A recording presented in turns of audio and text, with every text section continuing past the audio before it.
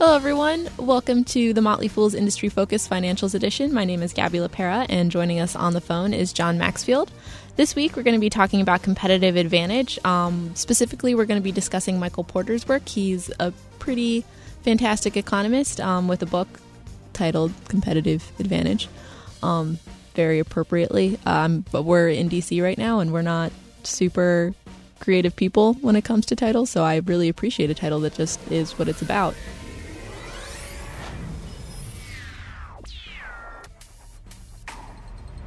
So let's talk a little bit about what competitive advantage is. Porter defines it as a function of either providing comparable buyer value more efficiently than competitors, which is low cost, or performing activities at comparable costs but in unique ways that create more buyer value than competitors and hence command a premium price, which is differentiation. Either of those things help companies maintain an advantage over their competitors and thus provide them with a wider profit margin. So, and Gabby, if you think about it, right, one of the guys that, if you're an investor, one of the people that you read about, that you think about, that you in some ways try to learn from and mimic is Warren Buffett. He's the chairman and CEO of Berkshire Hathaway. And one of the things that Buffett says in his letters, which are just really quite amazing things for investors to read, is that the single most important thing when identifying a good investment that's going to outperform both its industry and the broader market in general over the long term is identifying companies with a, quote, durable competitive advantage. And what Michael Porter does, so the question is this just Warren Buffett's, kind of spouting out another awesome quote? Because, he literally has millions of them in his letters. Or is there more substance to this, right? This concept of competitive advantage. Is there a model that investors can then find and then follow to identify companies that have this? And there is, and the person that really kind of the godfather, if you will, of competitive advantage writing and literature is this Porter, and his book Competitive Advantage is really where he spells this out. Absolutely. And one of the things I do want to point out about that Buffett quote is that Warren Buffett talks a lot actually about, he frames it in terms of an economic moat, which means that companies have this sustainable advantage. Michael Porter kind of helps identify maybe in the short term things that'll help the company succeed over other companies. But Buffett is really looking for, and you can use Michael Porter's forces to do this as well, Buffett is really looking for companies that can succeed over the long term and can maintain those things that differentiate them. Yeah. Well, and here's the thing, Gabby. I would not put those as mutually exclusive things. Oh, I would say that what Porter does is he adds substance. So they're talking about the exact same thing, but he's taking it to an analytical level. He's breaking it down and saying, look, this is how you identify competitive advantage. And let me just reiterate. So the reason competitive advantage matters so much, and durable competitive advantage in particular, is because a company that has an advantage over its competitors is able to earn more money than them, right? This sounds like so obvious, there's no point even saying, but the reason they're able to earn more money than them is because that competitive advantage either does one of two things. Either it allows them to earn more revenue than their competitors relative to the expenses that it costs to generate that revenue. So you have a wider margin, and then if you have that wider margin, you can then price your products, right, for less than your competitors. Well, if you can price your products for less than your competitors, you're going to sell more of those products, right?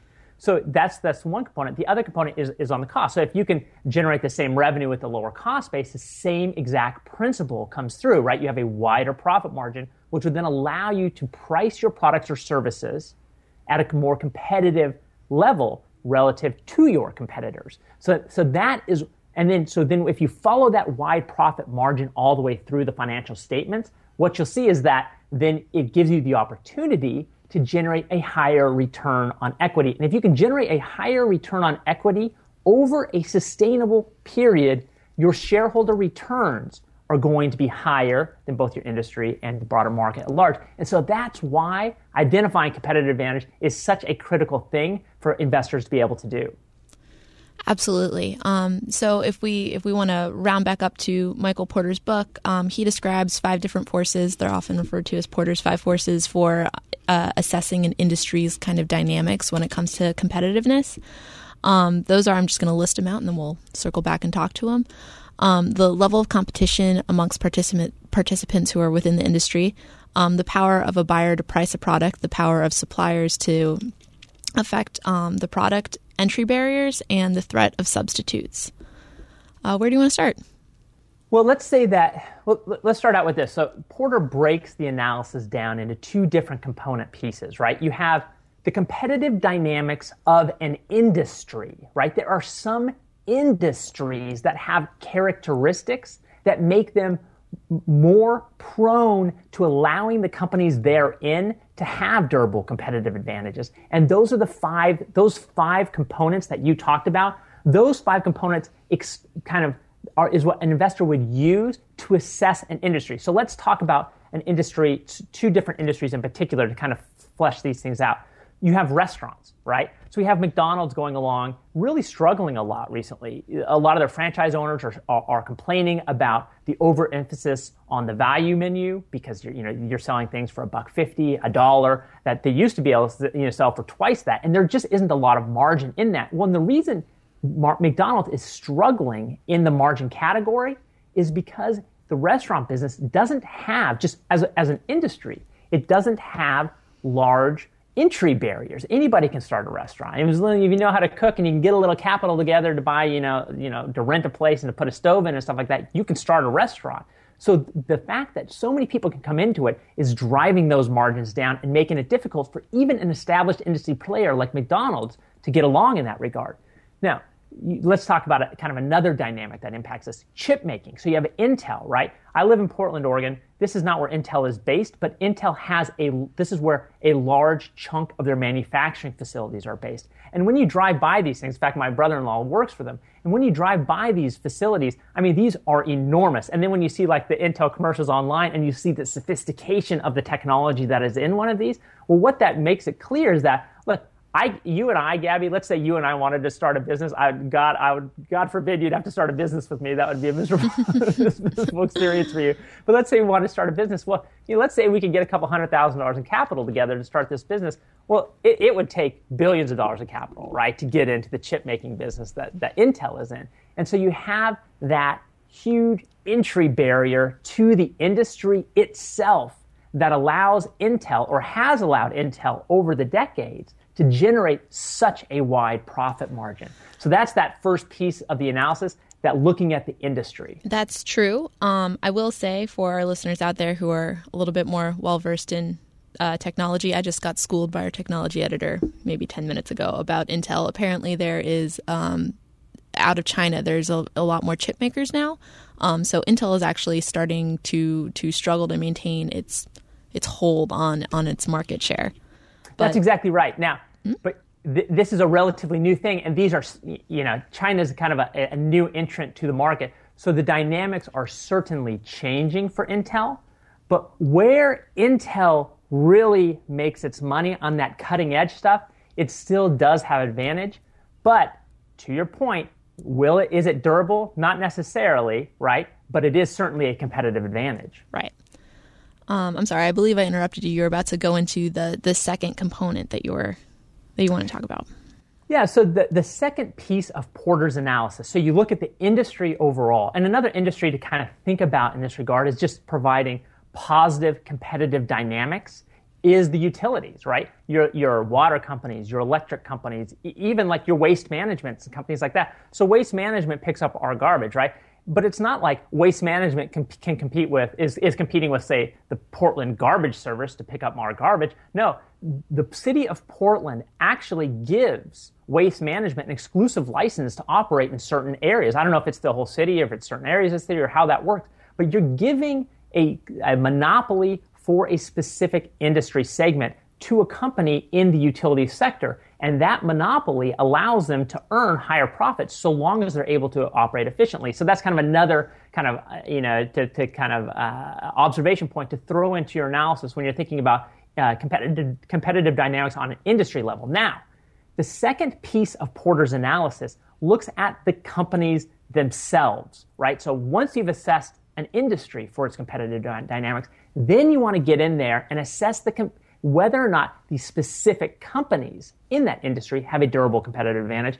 And he talks about two different ways that a company can acquire that. The first is through cost, low cost.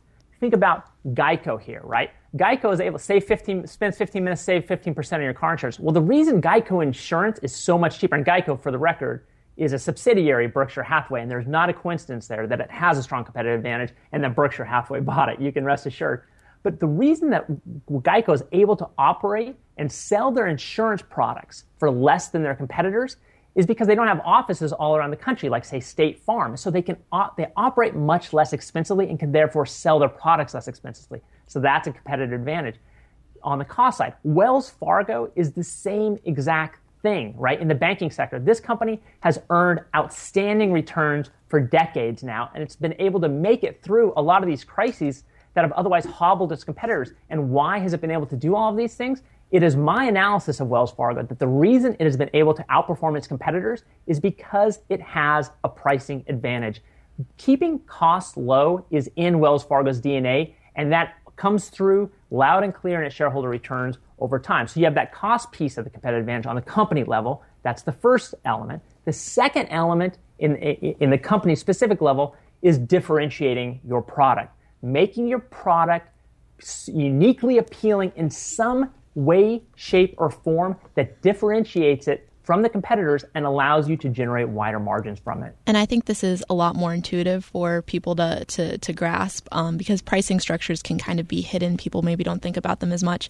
But for example, say you're in the CVS. Are you going to reach for Band-Aid or are you going to reach for CVS adhesive wound stopper?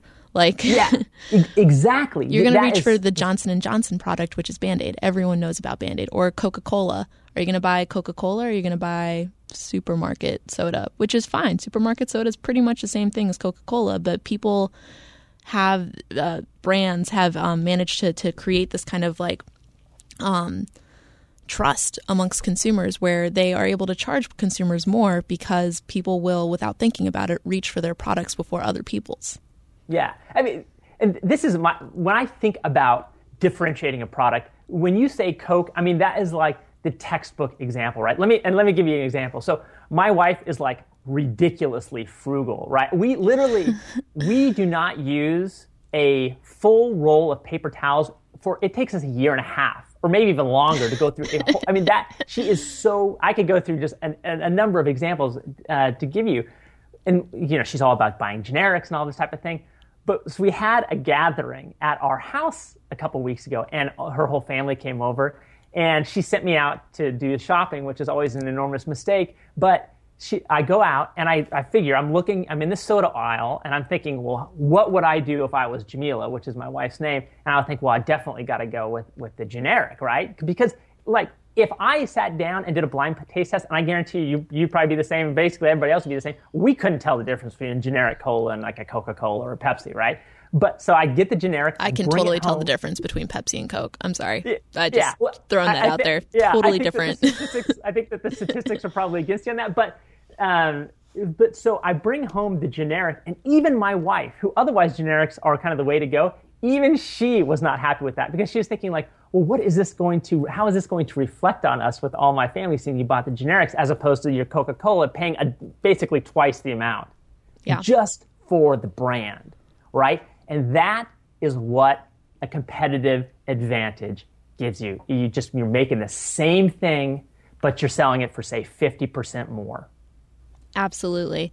Do we want to talk a little bit about how this works out for financial institutions, just in general? Yeah, well, I mean, you know, if you want to talk about financial institutions, you're going to want to think about your J.P. Morgan Chases, right, or your Goldman Sachs. And before we start, I just want to put in there that banking, financial stuff in general, insurance companies, REITs, all of these businesses have an extremely high barrier to entry. Like, you have high capital costs, you have high regulatory requirements, you need to have a lot of knowledge. People aren't going to give you their money if you don't know what you're doing. So that's already just in the industry. You're not going to have maybe as much proliferation as you would in other industries, say the restaurant industry. Yeah. I mean, that is a really, really important point to appreciate about the financial industry. You cannot just open a bank. If you want to just open a bank, and particularly after the Dodd-Frank and financial crisis and all that stuff, I mean, it costs so much and it is so complicated to get into banking nowadays that you really have to know what you're doing, and you have to have some money behind you to get into. So the industry dynamics are favorable. Now, in terms of entry barriers, now within the industry, it's pretty commoditized. Yeah. So unless you're able to differentiate yourself on either a cost basis like Wells Fargo has, U.S. Bancorp has done the same thing, M&T Bank has done it. The most recent quarter, Capital One Financial was the most efficient bank in the recent quarter. So if you can differentiate yourself on cost, that's probably the kind of the default way to go. The other way is you got to differentiate your product. And if you're talking about product differentiation in the banking field, really the best area that I'm just thinking kind of out loud here, the best area where you're going to be able to identify that is in your wholesale products, your investment banking products, your trading products, all those types of things. More your Wall Street operations, where brand and quality really makes a difference. Like if you're going to Goldman Sachs, you know you're going to get a quality product. There's just no question about it. So companies that need a serious thing done, whether it's a merger and acquisition type of advisory work or something along those lines, then you're going to go to a Goldman Sachs or JP Morgan Chase. And that's where that differentiation comes in the banking sector in particular. Absolutely. The other option is to excel in niche type banking things. So what I have in mind is really New York Community Bank. They specialize in multifamily loans in New York City. No one else is really as good as them at doing that particular thing in that particular city. Yeah, and that competitive, I mean, it's a perfect example. I mean, that competitive advantage, if you chase New York Community Bancorp, its stock back to 1994, I think it was 1994 when they IPO'd, it's one of, if not the highest performing bank stocks over that time period. And the reason is, to your point, because they focus in this niche areas, and you can kind of analogize that to being a local monopoly, almost like a utility, even though it's not, doesn't have the same level of protection. You can analogize it to that roughly. That allows it to generate these higher returns than other banks. Another one that is a great example of a niche bank that is able to generate outsized returns is SVB Bank out in the Silicon Valley. What they do is they focus on helping brand new startup technology firms get the financing and the financial products and services that they need in order to operate and succeed. And really nobody does it as well as SVB Bank. And so that, again, just like New York Community Bancorp, you're dealing with a niche market that allows it to generate almost monopoly-like outsized returns that then translate into higher shareholder returns over an extended period of time. Exactly. So just to kind of wrap up this episode, investors, when you are looking at investing in a company, take a look at what the industry dynamics are for competitiveness. Look at what your company that you're thinking about investing in. Do they have a pricing advantage? Do they have a differentiation advantage? Is it something that can last over a long period of time, or is it just something that gives them an advantage right now? Do you have anything you want to add? No, the only thing I would say, I think Gabby did a really good job of wrapping that up. The only thing I would add is that, look, keep in your head that the single most, and you're not going to, not everybody's going to have time to just go out and read Porter's book tomorrow, right? And it's a difficult book to read. But what's important, the concept is what matters so much here. And that is that when you're picking a book or when you're picking an investment, look for companies that in some way, shape, or form you perceive to have a durable competitive advantage, whatever that means to you. If you can find those, that's where you're going to have your investment winners. Absolutely. So I just want to remind people, we on the program may have interest in the stocks that we talk about, and the Motley Fool may have recommendations for or against, so don't buy or sell stocks based solely on what you hear. Thank you guys very much for joining us, and we'll see you next week.